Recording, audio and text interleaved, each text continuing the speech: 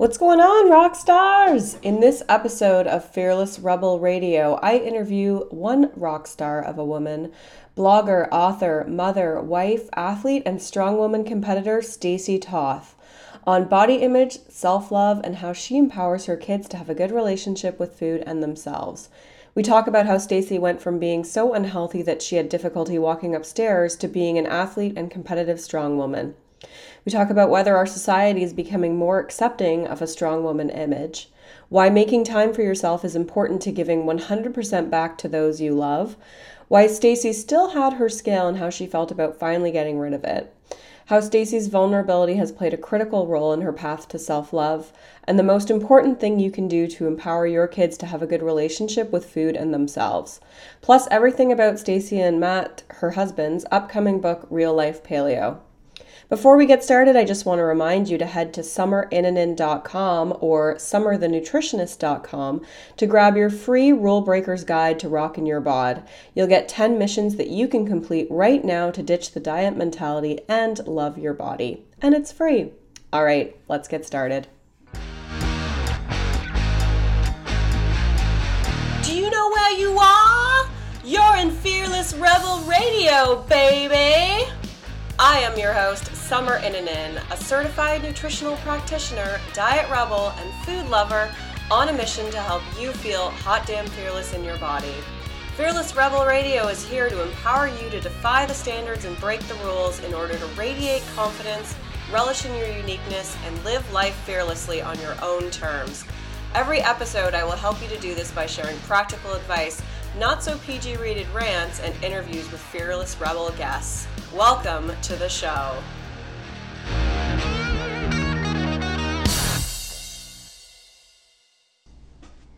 What's up, everybody? I am super excited about today's guest, and I am absolutely honored to have her on my podcast. Today's guest is the inspirational Stacey Toth. Stacey Toth blogs with her husband, Matthew McCary, at the popular website paleoparents.com. They co-host and produce the top-reviewed podcast, The Paleo View, as well as authored best-selling cookbooks, Eat Like a Dinosaur, a recipe and guidebook for gluten-free kids, Beyond Bacon, paleo recipes that respect the whole hog, which is amazing, and the upcoming Real Life Paleo, recipes, meals, and practical tips that follow an easy three-phased approach to health, as well as three-phase paleo, transition your family in 3 easy steps. They and their award-winning recipes have been featured in several national publications, television, radio shows, podcasts, and many sites online. In addition to writing on topics related to paleo parenting, Stacey and Matt are well known for their candor and openness in addressing topics related to having changed their whole family's health with a paleo lifestyle. This includes living without a gallbladder, depression, the autoimmune protocol, still being the fattest people in paleo after losing 200 pounds, becoming a strong athlete after a lifetime of obesity, and everything in between. Stacey is also a competitive strong woman. Mostly, though, Matt and Stacey try to keep it together with duct tape and lots of love. After over a decade of marriage, 3 kids, 3 cats, a blog, multiple books, a podcast, training for strongman, and Stacey's full-time job, sometimes it has to just be about spending quality time together. It just so happens that that's often in the kitchen.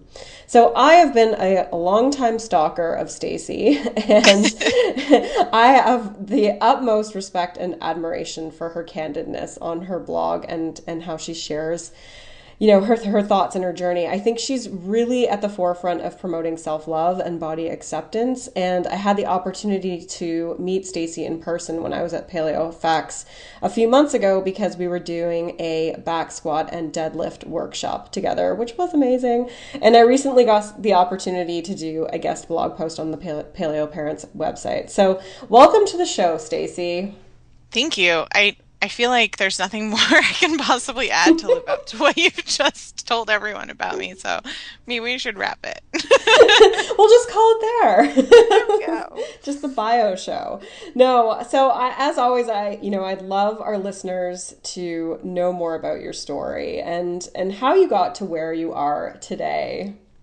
Sure. So you gave a lot of the bio that I think kind of wraps a lot of the stuff together, but essentially 4.5 years ago, I was pregnant with my 3rd child, and I was so unhealthy that we decided that I needed to have a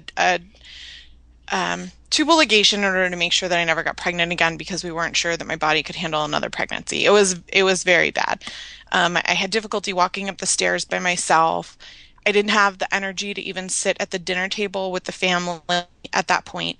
I needed to come home at the end of the day and just like plop down on the sofa, and that's where I ate food. I had literally no energy and I was completely unhealthy, and it's kind of difficult for me to even remember how bad off I was because I've just made such leaps and bounds in the last 4 years. But so after the birth of our third child, which was wonderful, I have three wonderful, young, healthy children. They're all boys. I decided that I wanted to do something about my health, and I knew that I needed to go dairy free because I have a lactose intolerance and it passes to children when I'm breastfeeding, and I was breastfeeding my newborn. And I was just came across the word paleo while looking for dairy-free ice cream recipes, did a little searching. At the time, Lauren Cordain's book was the only paleo book that was out, which is hard to imagine Yeah. today being so saturated in the market. But I checked his book out from the library that same day, which was like my second day home. Um, and read it from cover to cover in like 2 or 3 days and was literally in the pantry throwing ingredients out. I was reading parts of it to Matt that just resonated with me so deeply, and kind of came to the realization that I had, metabolically broken my body, and that, re-looking at food could help that. And so for me, the journey didn't even originally start out as a weight loss journey. Like, I always naturally lost weight after the birth of my children because my metabolism would speed up with nursing, which was the only time in my life my metabolism ever functioned. Hmm. And so I wasn't really concerned about weight loss so much as I was really interested in some of the health benefits that the paleo diet said it could help me with. And all of the things that it said it could help me with, it helped and more. So, I went from having sleep apnea and heartburn and joint pain and seasonal allergies and depression and all of the things that are supposedly normal for people as they get older, completely disappearing within like a 2 week to 1 month window of going paleo, having nothing to do with the 100-pound weight loss I ended up having, but literally just almost immediately my body feeling so relieved from all the inflammation that it had from the way that I had been living my lifestyle. And with that energy boost and with weight loss came the desire to kind of move my body in a way that I hadn't in a really long time. And so Matt and I got really interested in doing things and being active more so than we had been, but we never really got into any sort of exercise routine. And so I think it was 3 years into our paleo journey that I decided to get a little more stringent with being active. And I did this thing called Handstand Month, where every day for a month, the whole family went into our extra room and we practiced handstands. And then, I did this month of running and sprinting to see how fast I could get my mile. And then I did yoga, and I was doing a lot of inversion and handstands and stuff. And I kept injuring myself because I wasn't Hmm. doing it in any sort of formalized way or with supervision or anything. I actually ended up passing out in the shower one day from doing a contrast shower after sprints. It was a bad scene. Ooh. And then shortly around the same time, I also fractured my collarbone from not being careful in an inversion, and I like hit a bookshelf on my way up, which knocked me over and ended up hairline fracturing my collarbone. Oh So gosh. I decided that I needed supervision when exercising, and I knew someone who had started a strength and conditioning gym in the area. There's no way in the world I would have ever walked into a strength and conditioning gym if I didn't know the person who owned it and she didn't happen to be a woman. Those things really made me feel comfortable, like I could walk into a strength and conditioning gym. Hmm. And I walked in and literally just loved it. I mean, I remember writing a post about loving CrossFit within the first week of doing it and trying to convince people that they should try it too. And that, even as an out of shape, overweight woman, there were so many things that I loved about it. And, here are the things to prepare yourself for, and here are the things that are wonderful, and, just find a good box and do it. And over time, what I learned is that the things that I loved about CrossFit were the things that made me feel strong and powerful. And I really, really both enjoyed and excelled at lifting heavy things. And so the strength and conditioning gym wasn't just a CrossFit box. They also have an Olympic weightlifting coaching area. I don't know what they call it. Team. It's not like a team, but there's Oli lifters, there's CrossFitters, and then there's strongmen. Okay. And I one of the strongman coaches also coached CrossFit, and he was like, "You should really try strongman." I was like, "Oh no, you guys are always bruised up and scratched up and tackied up, and it's gross. I don't want to do that." And he's like, "But you get to deadlift every week." So I tried it, and I fell in love with it, and it in the last 6 to 9 months has become just a part of me. I feel like everyone who's at the strongman team at my gym is like family. I really just feel very at home in a way that is wonderful. I haven't felt this way in a long time, and I think part of that is realizing that it's something that I'm doing for myself, that I don't feel guilty about, that benefits my entire family because I'm getting healthier and because I feel better and because it gives me happy endorphins and hormones. And it also, gives me emotional strength in a way that I'm building physical strength. And there's nothing that I enjoy more than feeling strong and being able to walk out and knowing that my body did something powerful. And I think, kind of what you alluded to earlier that I've talked about a lot is that I think for me personally, that has a lot to do with the fact that I had a broken body for so long that was nothing but a burden to me, that I was I've always been a smart person. I've tried to be a nice person. I've tried to have good qualities, but I just felt like physically my body was a hindrance to me, that it was always something I was working around. And for the first time in my life, I'm feeling like my body is a tool that I can use to be better at who I am as a person. And instead of feeling overwhelmed and frustrated and humiliated or whatever about my body, as I have for so long, it's been a burden.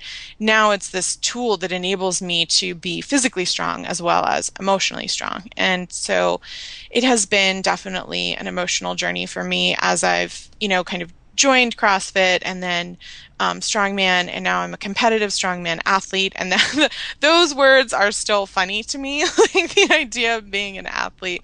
But I competed in March and I won my division. It was the heavyweight novice division. And I'm competing again later this month in the open division. And I potentially could have a ticket to nationals just within my first year of even doing it, which, is really awesome and wonderful. But I have goals of perhaps, being on the podium in nationals in a couple of years and really sticking to this. And it's something that, I'm that passionate about. So this is a really long answer to your short question, but hopefully that kind of ties things together for people, because I feel like oftentimes if people come to my blog, they're going to be like, what is this hodgepodge? Like, sometimes it's parenting, sometimes it's recipes, sometimes this chick is lifting heavy things. Like, what's going on? And it's because it's a personal blog. I also podcast on, our podcast is called The Paleo View.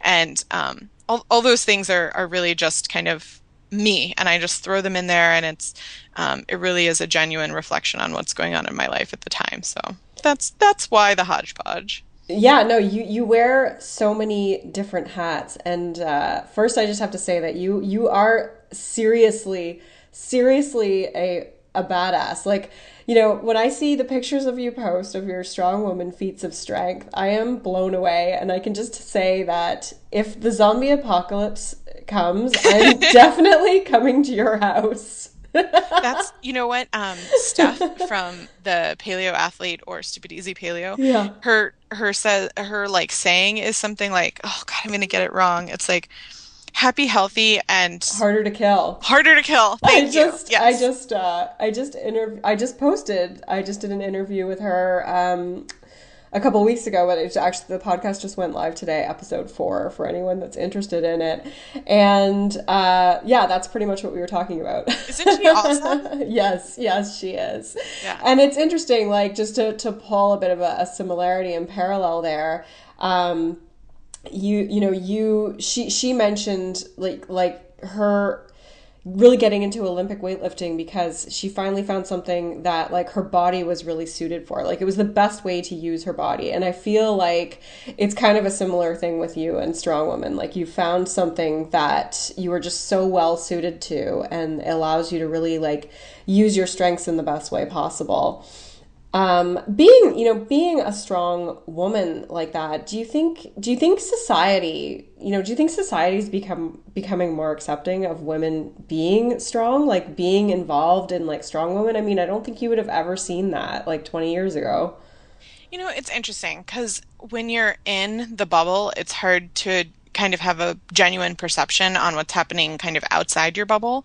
Um, I think certainly within my community, there's definitely an acceptance of it. I was just listening to a podcast on the American Strongman Radio, and they did an entire episode dedicated to women's pelvic floor and um, urination during, or incontinence or whatever you want to call it, Yep. during heavy lifts.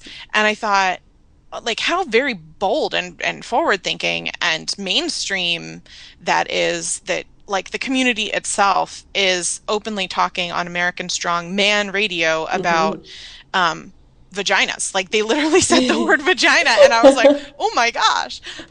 So I think in that sense it's also the sport itself has been really encouraging of women in general. Like for example, when you go to a competition, the top one or top two men make it, depending on the um, degree of difficulty in the contest to nationals, but the top three women make it. It's Hmm. because there's so few women that they really want to encourage everyone to go who possibly can, who's skilled and represent and encourage other women to start the sport. So, and interestingly, the American Strongman corporation is run by a woman. So I think in that sense, within the community, definitely more encouraging. But it's been interesting from the perspective of um, people I know in like the regular world, kind of accepting what I do or even understanding what I do, I find very difficult. I remember after my first competition, someone at work saying, "Well, how much did you lift?" with that like skeptical look in their eyes. And I said, "You mean like the whole day, like the total weight?" And they were like, "Yeah." And I was like, "It was 35,000 pounds." And like the look on their face and they realized like it was actual weight and not like a 4 pound dumbbell was really interesting. So from that perspective, I think we've got a long way to go. But like of course you're gonna find whatever. But I do think in general that there is um, an acceptance and encouragement for women to do strength training in general. Maybe not strong women the sport, Hmm.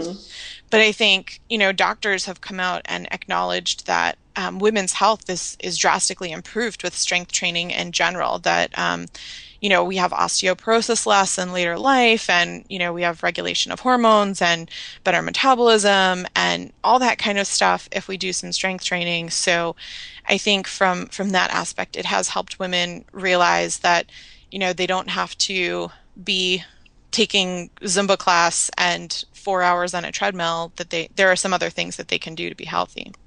Yeah, and I think you're such an inspiration there because you do have such a huge following, whether it's through your blog or your various social media, which again, like I highly recommend following you, especially on Instagram. Just love the pictures.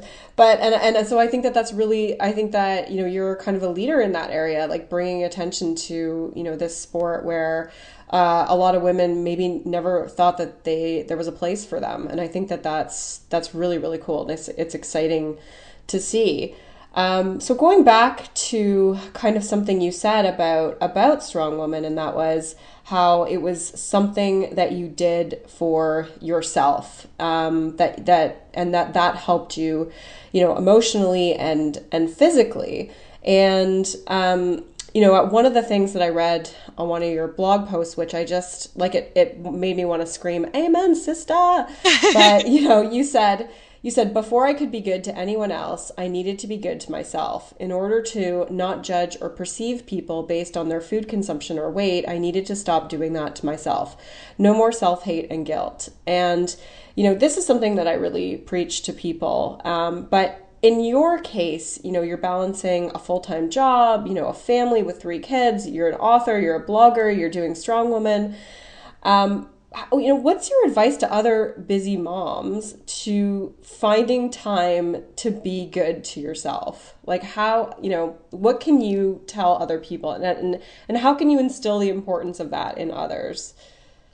Well, I think the advantage that I have that not everyone has is that I have an amazing partner. And I say partner because Matt, my husband, and I are literally a team, and we communicate together as much as possible about what each of us needs. And for me, that's Strongman, which is more frequent than his needs, which are comic book club once a month and occasionally leaving the house just to get away.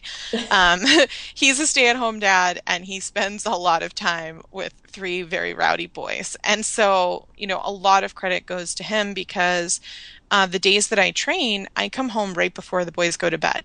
He's basically responsible for them. I help in the morning to get them ready to go to school, but then once they're at school, like I don't see them again until bedtime. And that's not something that every woman can do, and I realize that. But at the same time, what I really would encourage women to do is find a support system, whether that's a partner, a spouse, or another friend where you can carpool and trade off, or finding a neighborhood mom's helper or something to watch the kids while you do a yoga video in the basement. There are a lot of things that people can work around what those requirements are. I'm really fortunate that I have a partner who supports me, and he, more than me at this point, encourages me to go to Strong Woman. Like, he has a passion for my success almost more than I have personally, which is awesome and amazing. And it's great to have that encouragement and support, because if there is a day where I'm like, oh, I'm just so tired, I don't want to go, and he was like, yeah, don't go, come home, stay and snuggle, it wouldn't be good for me. Yeah, Um, yeah. so he's really super awesome, supportive. I think, some other things are like I talked about before, as and you quoted as really just letting go of that guilt. There are things that I do outside of Strong Women that I also do for myself that I do without guilt that used to, consume me about how badly I felt that I was doing them. For example, I get manicures and pedicures every 2 weeks, and it's Nice. like 2 hours every 2 weeks. And that's not the end of the world, and we can make that happen. But I used to go and I used to just sit there the whole time and like text Matt, "Are you okay? Are you sure everything's fine? You don't need me?" And it was ridiculous. I didn't get to enjoy the time, and he was fine. He didn't need me badgering him. And so now I have a routine where after I train on Saturdays, I go and I get my mani pedi and I get my almond milk latte that's right next door, and I sit there and I relax and I let my mind, recuperate. Or if I'm really super busy, I answer a bunch of emails while I'm getting a pedicure and I can feel productive. It depends on kind of what my needs are at the time, but I do things that I need to do. And then when I'm present, I'm really present. I have a post on time management on my blog because I get asked so many times, how do I do it all? And the answer is I don't do it all. I have a husband and I have a team of people that help me with the blog. Um, but the most important thing for me is that when I'm here, I'm 100% here. I'm not on my phone at the dinner table.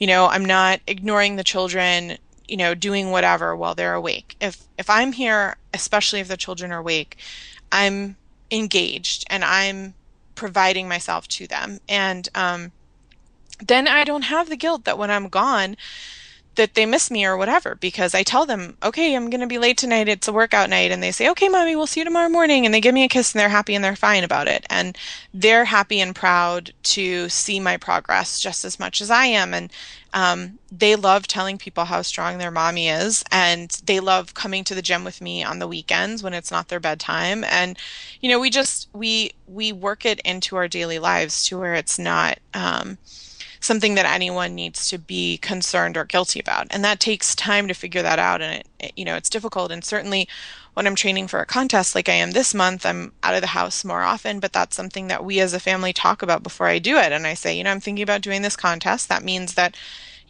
for this month, I'm going to be around less. Are you okay with that?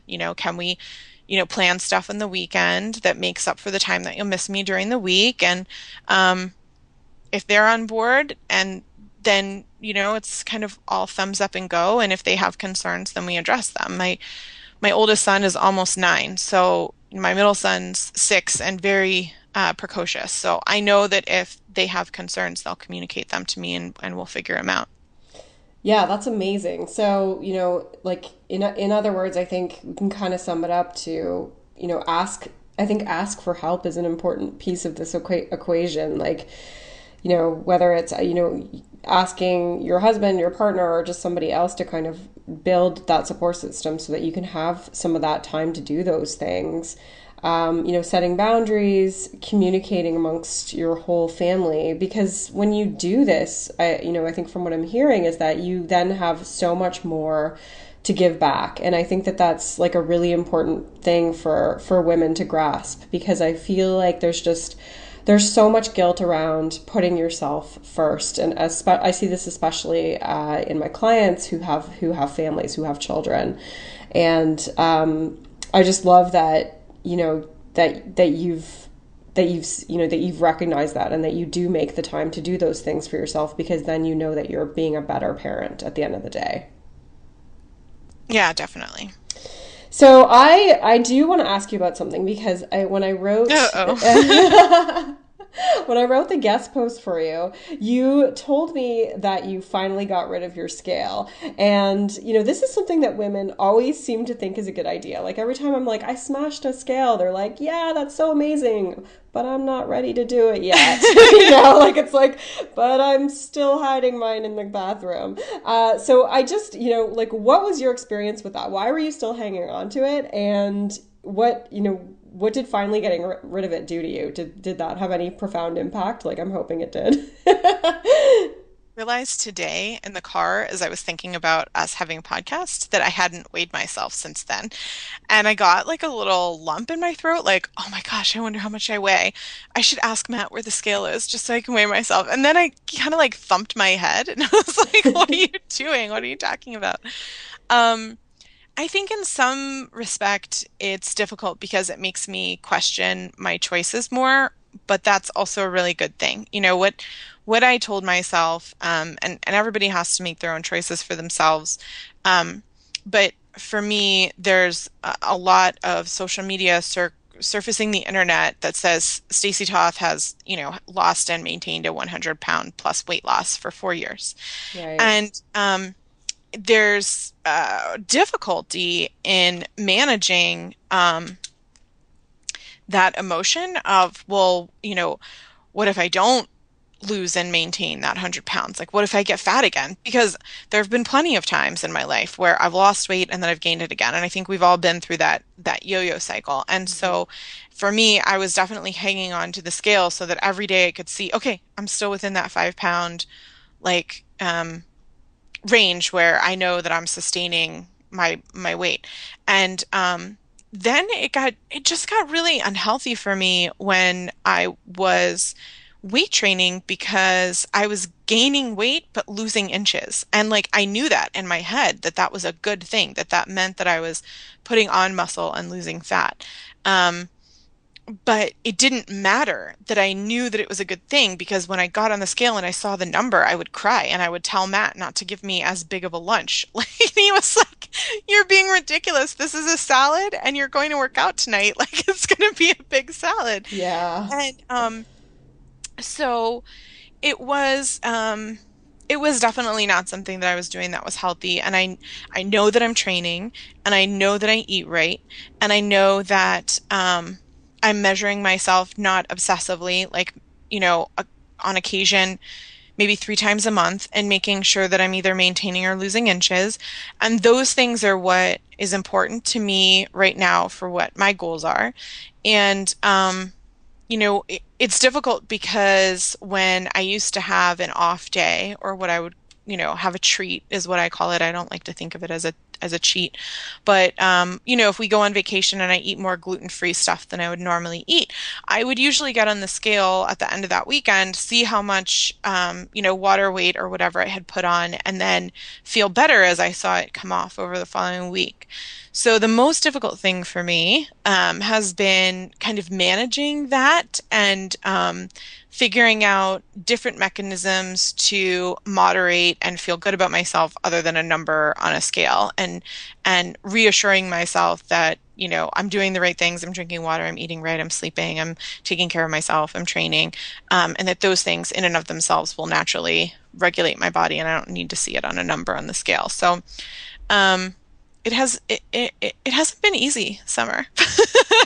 It's But not easy. It's no, not easy for people. but I've done it.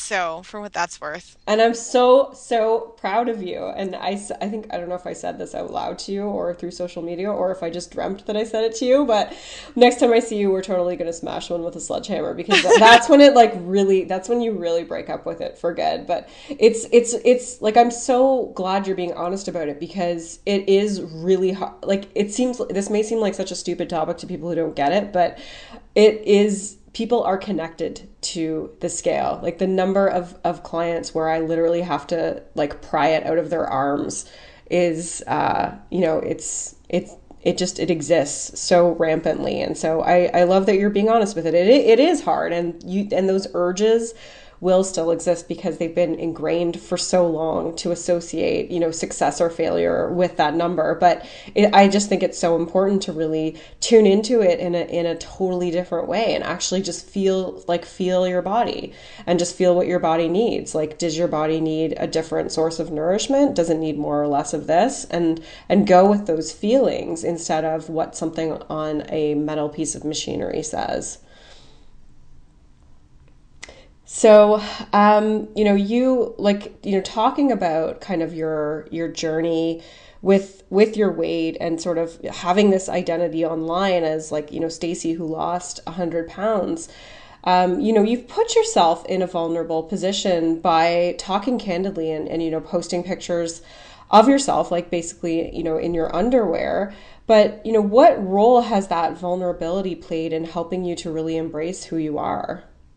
Oh, it's been essential. I think what a lot of people don't realize, either because it's not in their personality or because they've just never done it themselves, is um, blogging and putting that stuff out there is a release for me. So as much as, I write posts about, in particular, I think you're talking about the one where I show my sagging skin, where I say, Mm-hmm. this is what losing 135 pounds looks like. Yeah. Um, that post was as much as an encouragement for me as it was for the people that read the blog. I mean, that was my way of saying, like, okay, you're going to put this out here. And, I definitely was really scared and nervous because not only that are kind of strangers in the internet reading it, but also like my dad subscribes to the newsletter, to Yeah. the blog, so it's like, um, it's it's very much for me though about really being honest and really saying, like, it is okay that, this shows your journey, and you can't change this. This is what your body looks like. And although, it's not what you want, it's because of the progress and the journey that you've made. And I wouldn't in a million years change having 3 kids. And I wouldn't in a million years want to put on 100 pounds in order for my skin not to be sagging. You know, it hinders me in performance. I think that's the most difficult for me, is like there's definitely difficulty in performing in the gym because of like the excess skin and kind of clinging fat that I have to that excess skin that causes. But for me to put it out there and say like this is what I am and it's okay and I love myself and I accept myself. I'm convincing myself as much as I'm convincing other people. And, like a lot of people write letters to someone that they're frustrated with and then they burn it or throw it away or whatever instead of mailing it to that person. Like it's the same kind of cathartic release for me when I blog.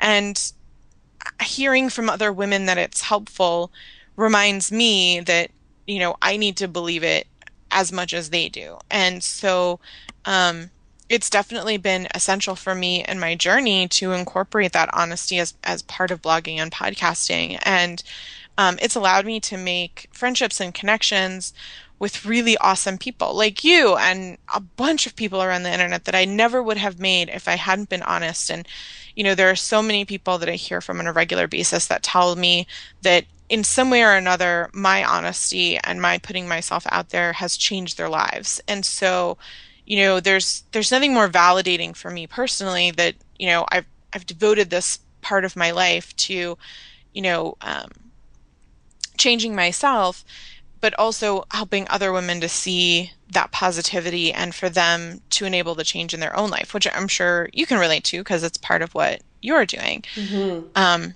but it's definitely sometimes I'll go back and I'll read my own posts and say, oh yeah, like yes, I need to remind myself of this. Like I need to not be um, worried about these sort of things. And our fattest people in paleo posts is one of the most um, trafficked blog posts on the blog, definitely because there's some, SEO favoritism in Google searches on the word fat or something. I don't know, but Yeah.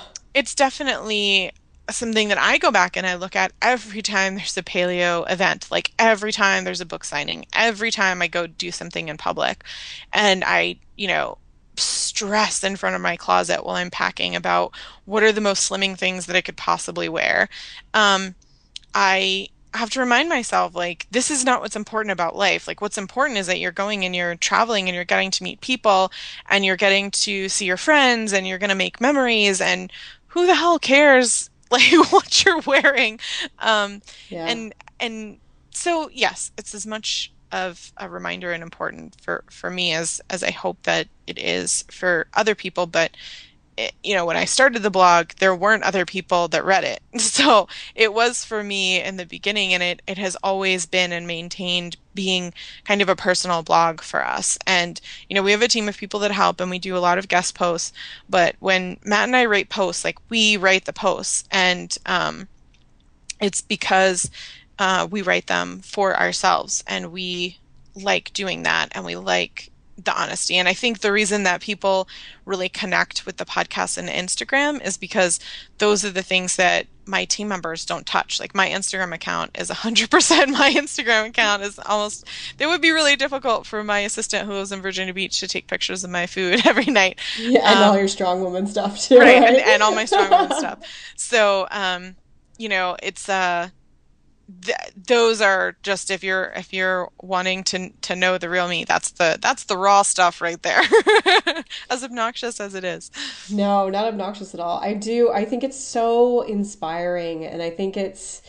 I just love your candidness and your honesty, and it's really raw. And I think that putting yourself out there like that is just you owning yourself, and that's such an important piece of the self acceptance equation. And so I know for sure that it absolutely inspires other women, and you are certainly one of the people that I encourage my clients to follow as someone to aspire to in terms of just like celebrating who you are and appreciating it, regardless of whether that fits like a conventional body type or not. So like with that, talking about kind of what's beautiful. Like I always kind of say that we have our own definition of beauty, and that beauty is not really what we see, that it's the way that we kind of perceive things. And so what to you would be, considered your definition of beauty? Beauty. Huh. I I think genuineness is something that I'm really attracted to. I think that people whom I connect with the most are the people with whom I can be completely honest and open, and I feel like they're doing the same with me. Um, I think that beauty is also about um, doing the best you can. I think, um, you know, I'm gonna I'm gonna go to a place where not a lot of people go, and I've tried to do this delicately on my blog and my podcast as well. But one of the things that I have had difficulty with in my own life is that the women who feel very empowered by, for example, I have a post on fat acceptance on my blog, which encourages people to examine whether or not they're judging others by um, their appearance, and where I state that overweight is one of the very few physical qualities that isn't protected in the United States. So, you can't age discriminate in an interview, but there's nothing that prevents you from perceiving someone as lazy who is overweight in a job interview. Yep.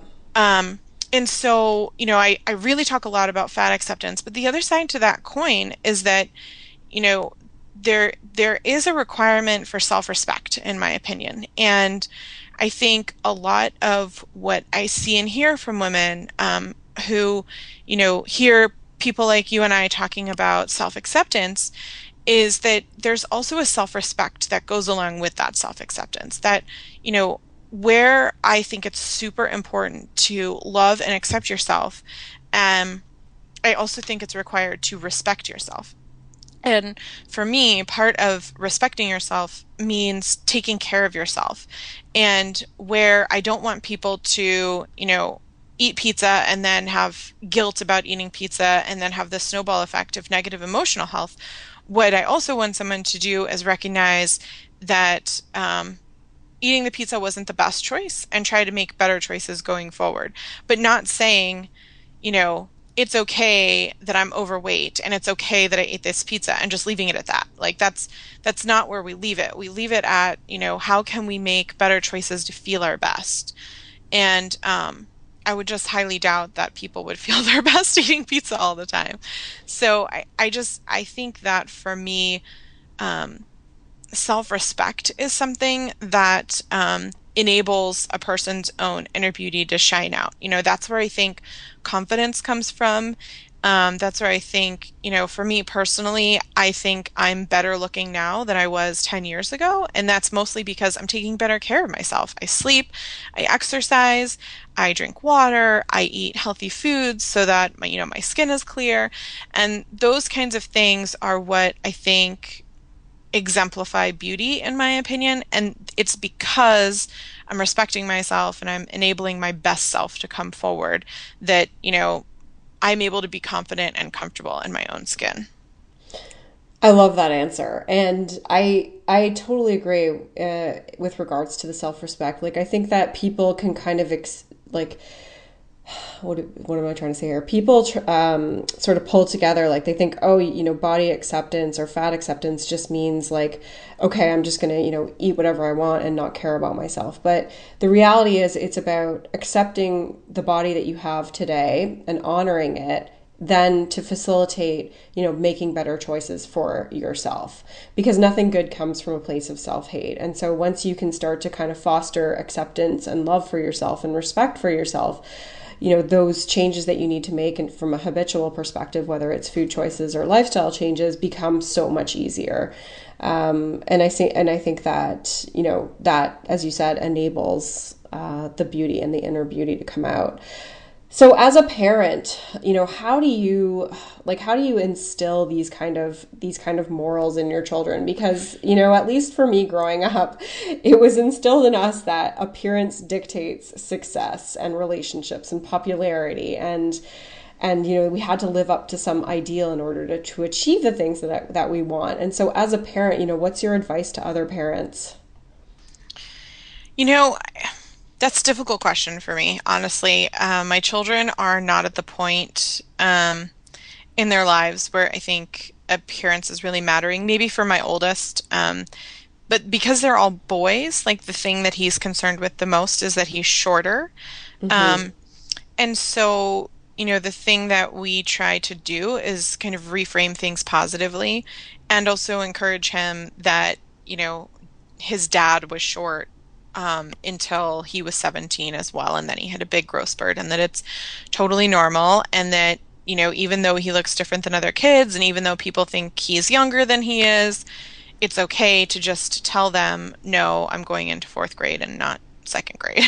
So Yeah. um, I think the thing for me as a parent is that I try really hard to be positive about myself so that my children pick up on that reflection and um, emulate that behavior and thought process. I know that, as a child and most of my friends and their mothers and those sort of things that, we grew up hearing the perceptions that our parental figures or, our caretakers had of this negativity of like, pinching the underskin of their arms and saying, that it was like a turkey's neck. I mean, I learned that from like a teacher in school. I remember it was like my eighth grade science teacher. She was writing in the chalkboard, turned around at the class and like grabbed the underarm of her skin and was like, I know that my underarm skin wiggles like a turkey's neck when I write on the chalkboard, but we don't need to talk about it. And it was like, dude, I wouldn't have talked about it. Like you just Yeah. told me your own negative self. And I remember that she was, self-conscious in a room full of eighth graders who can all be extremely judgmental or whatever the case was. But instead of, kind of staring at myself in the mirror, in a bathing suit and hemming and hawing and saying, I don't want to go to the beach or, oh, isn't buying a swimsuit difficult?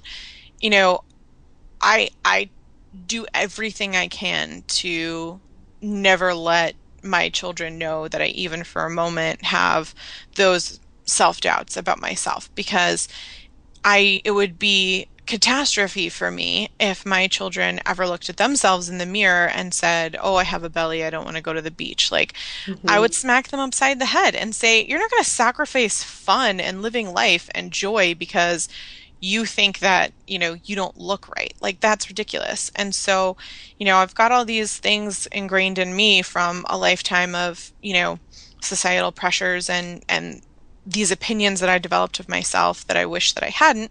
And the most that I can do is just, reframe everything positively. And I go to the pool and I stand up straight and I don't wear a cover up and I laugh and I splash with my children and I do everything I can to not, reflect in any way that walking into the pool was something that made me flinch at all, So, and I think that's the most important thing for parents is really not just about appearances, but in general, really emulating the behavior that you want to see in your children and being really aware that they are sponges that absorb everything.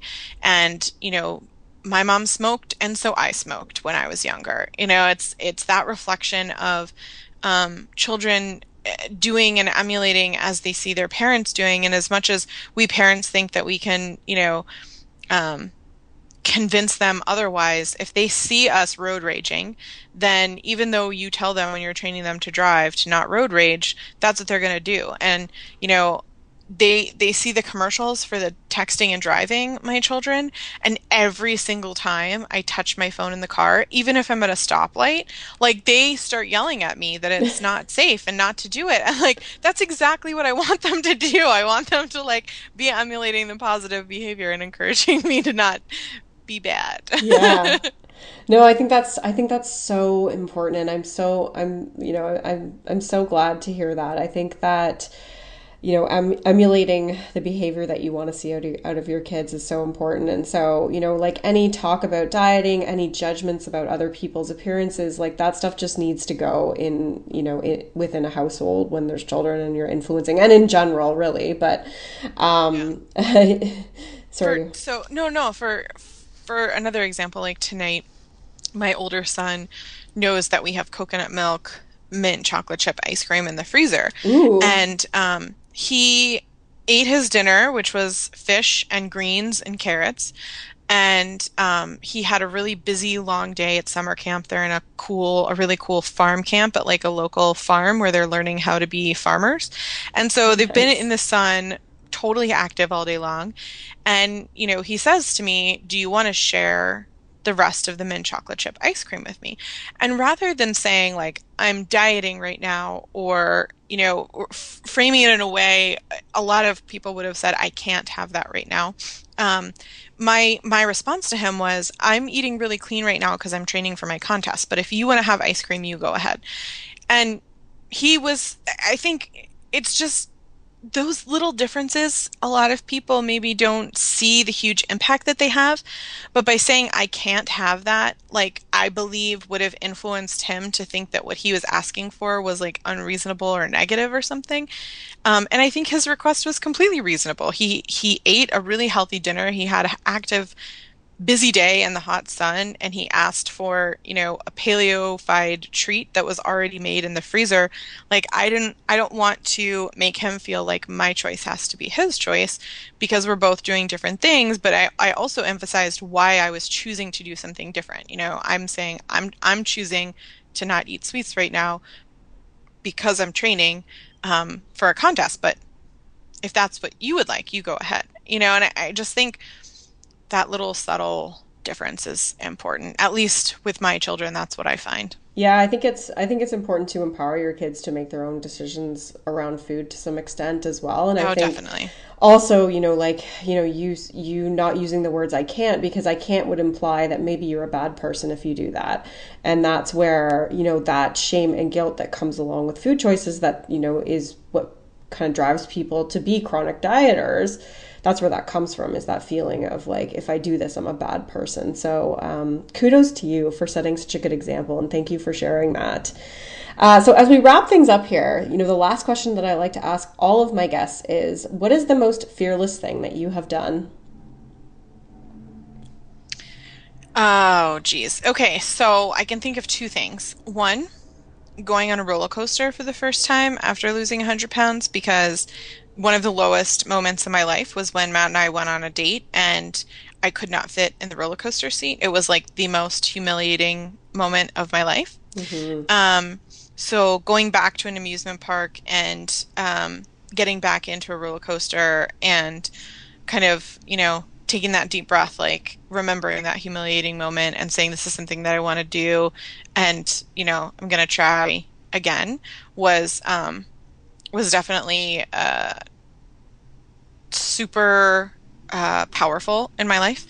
And then I would say the other one is definitely when I competed in the strength competition in March. I don't know what I was doing or what kind of drove me to think that I could, but I decided that I would, and I put my mind to it, and I just am super honored and proud to have competed at my home gym. It was a women's only strength competition. It's like the first and only one that I know of, and to not only have kind of accomplished what I set out, which was to do the competition, but then on top of it to win my division was definitely powerful acclamation in my life that definitely took a lot of bravery to accomplish. So, Woohoo! That's awesome. Congratulations. That is thanks. fearless. Okay, so tell us about you've got some books coming out, right? So tell us about that. Hopefully only one book is coming Book. out because I don't want to have to write more than one. I'm seeing down the road into the future. No, no, this is definitely we're gonna be taking a long break after this for family and training purposes. So, our we have two books already. The first one is called Eat Like a Dinosaur. It was a children friendly gluten-free approach to a recipe and guidebook. And although all the recipes are paleo, we didn't call it a paleo book. We made it really allergen friendly for a lot of children because the first year or two that we went into this lifestyle, it was extremely difficult to kind of adjust our children. And so that book has a lot of recipes and tips and recommendations for getting the family on board and framing it in a way that children can understand and in a positive way and encouraging them to make their own choices. A lot of the stuff that we've talked about today. Nice. And then our second book, Beyond Bacon, came out last year, and it is a nose to tail pork book. And that book came about because as we got into the paleo lifestyle, we realized how important humane and sustainable farming was. And so what we found is that pork was the most affordable whole animal to buy, that, chicken and beef and lamb were all more expensive than pork. And so the most affordable option for families trying to eat humanely raised animals was pork. It also is incredibly delicious, but most people don't know what to do beyond bacon and maybe sausage. Mm-hmm. So I'm really, really into nutrient density, which we didn't talk a lot about today, but I'm a super geek for nutrients, and that book is a nose to tail book that literally uses every part of a pig if you were to buy a whole pig, which is the most affordable and sustainable way to do it. And it's like a gourmet cookbook. It's not gross or anything. Yeah, the pie crust recipe is like the best thing ever, Thank you. by the way. We tested that recipe way too much, but we wanted it to be good because, like, Tasty. if you're gonna call something a lard pie crust, like, it better be grandma's, even though it doesn't have grains. Yeah, So, it's good. and then our upcoming book is called Real Life Paleo, and it's kind of everything that we have. We've put everything that we know into this book. It's huge. Right now, the page count is over what the printer can actually bind. It has 175 recipes in it, as Wow. well as a complete like front guide on what we call the three-phased approach to transitioning onto paleo. And it is, kind of focusing on what we think are the worst offenders first, going what would be defined as regular paleo in phase 2, and then focusing on nutrient density and improving your health in phase 3, kind of incorporating the true superfoods and that sort of thing. And then all the recipes are coordinated to mark like what phase they are compatible with. And we've also done something unique in that book that I haven't seen in the community, which is show people how to put meals together. That's the most common question we get is, okay, great, I understand that, you can use cauli rice and you can, do whatever, but like, how do you actually feed your family? What do you put on your table? What does your dinner look like? And so we've created breakfast, lunch, and dinner menus for complete table settings for each of the phases. And in most of them, there's more than one idea. So that people can really see what like a typical paleo dinner looks like how many vegetables we actually eat and that sort of thing. So it's pretty intense. It's also really, really allergen friendly because I'm on the autoimmune protocol. I'm on like a modified autoimmune protocol. So a lot of the recipes are nut-free, egg-free, nightshade-free. And because we're a family and we're talking about how to make this real life paleo, a lot of the things are either like under 30 minutes or one pot meals as well. So we've really tried to make it approachable and easy for everyone while also still delicious and nourishing. So that's what we're currently working on. We've turned it in and we're feeling a bit crazy in the editing process right now, but And yeah, it gets released when? November, right? Is that yeah, right? November 4th. And is it open for pre-order right now if people want to Absolutely. pre-order? Okay. And yeah, if you order on Amazon, then you get the lowest price guarantee, but you don't have to pay till it ships, which a lot of people don't realize. Like, I don't know why people don't pre-order because that's what I do with books. Yeah. Yeah. That's awesome. Okay, cool. So I will link to all of that in the show notes for this as well, which will be episode 6. And where can people find you? So we're on almost all social media as Paleo Parents. Instagram, as you mentioned, Twitter, Facebook, Pinterest are the main ones. We also have YouTube. And I think the team manages some Google plus, G plus. What do they call that? I don't even know. What are the kids calling it these I days? don't know. Google Plus. Yeah, it's It's Google just Plus. something I have not been able to like the circle thing. I can't figure it out. And they kicked us out because we did it as Paleo Parents, and they were like, you have to be a person, and we were like, all right, we're done. So, um, but mostly you can find links to all of the social media and our podcast, The Paleo View, and the books and everything on paleoparents.com. So if you're confused and overwhelmed, like if you just go to paleoparents.com, there's links to everything. So Yeah, and I'm super excited about your new book coming out. I'm super So excited too, honestly. Like I think it's gonna be awesome. that's good. Good. Yeah, I you know. should say I'm that. really excited about it. I mean, of course, everybody loves all their books, but like we've put everything into this and we get so many questions I really feel like this will be an awesome tool for people that really want to do it but have difficulty with kind of the rip the band-aid off, jump in head first approach. So That's um, awesome. yeah. That's great. Yeah, I'll definitely be getting a copy of that and passing it along to my clients too, because I know I have a lot of clients that have those types of questions as well. So thank you so much for all of your time tonight. Thanks for having me. I know it's kind of late, so I really, really appreciate you taking the time out of your extremely busy schedule No and for problem. sharing your journey with everyone. So to all the women that need some self-love inspiration, which we all do, and want to eat delicious food and promote health to your children, you have got to follow Stacy and Paleo Parents. Stacy, it's been an honor to have you here, and I hope that we can play with barbells and smash a scale together in the future. Absolutely. Rock on. If you liked what you heard, please head to iTunes and leave me a review and a rating for the podcast. You just go to iTunes, click on ratings and reviews, and leave a review. You can do it on your phone, you can do it on your computer, and I would be so grateful. Seriously, it would mean the world to me. And once again, don't forget to head to summerinanen.com or summerthenutritionist.com to grab your free Rule Breakers Guide to Rockin' Your Bod with 10 missions that you can complete right now to ditch the diet mentality and love your body. Until next time, rock on.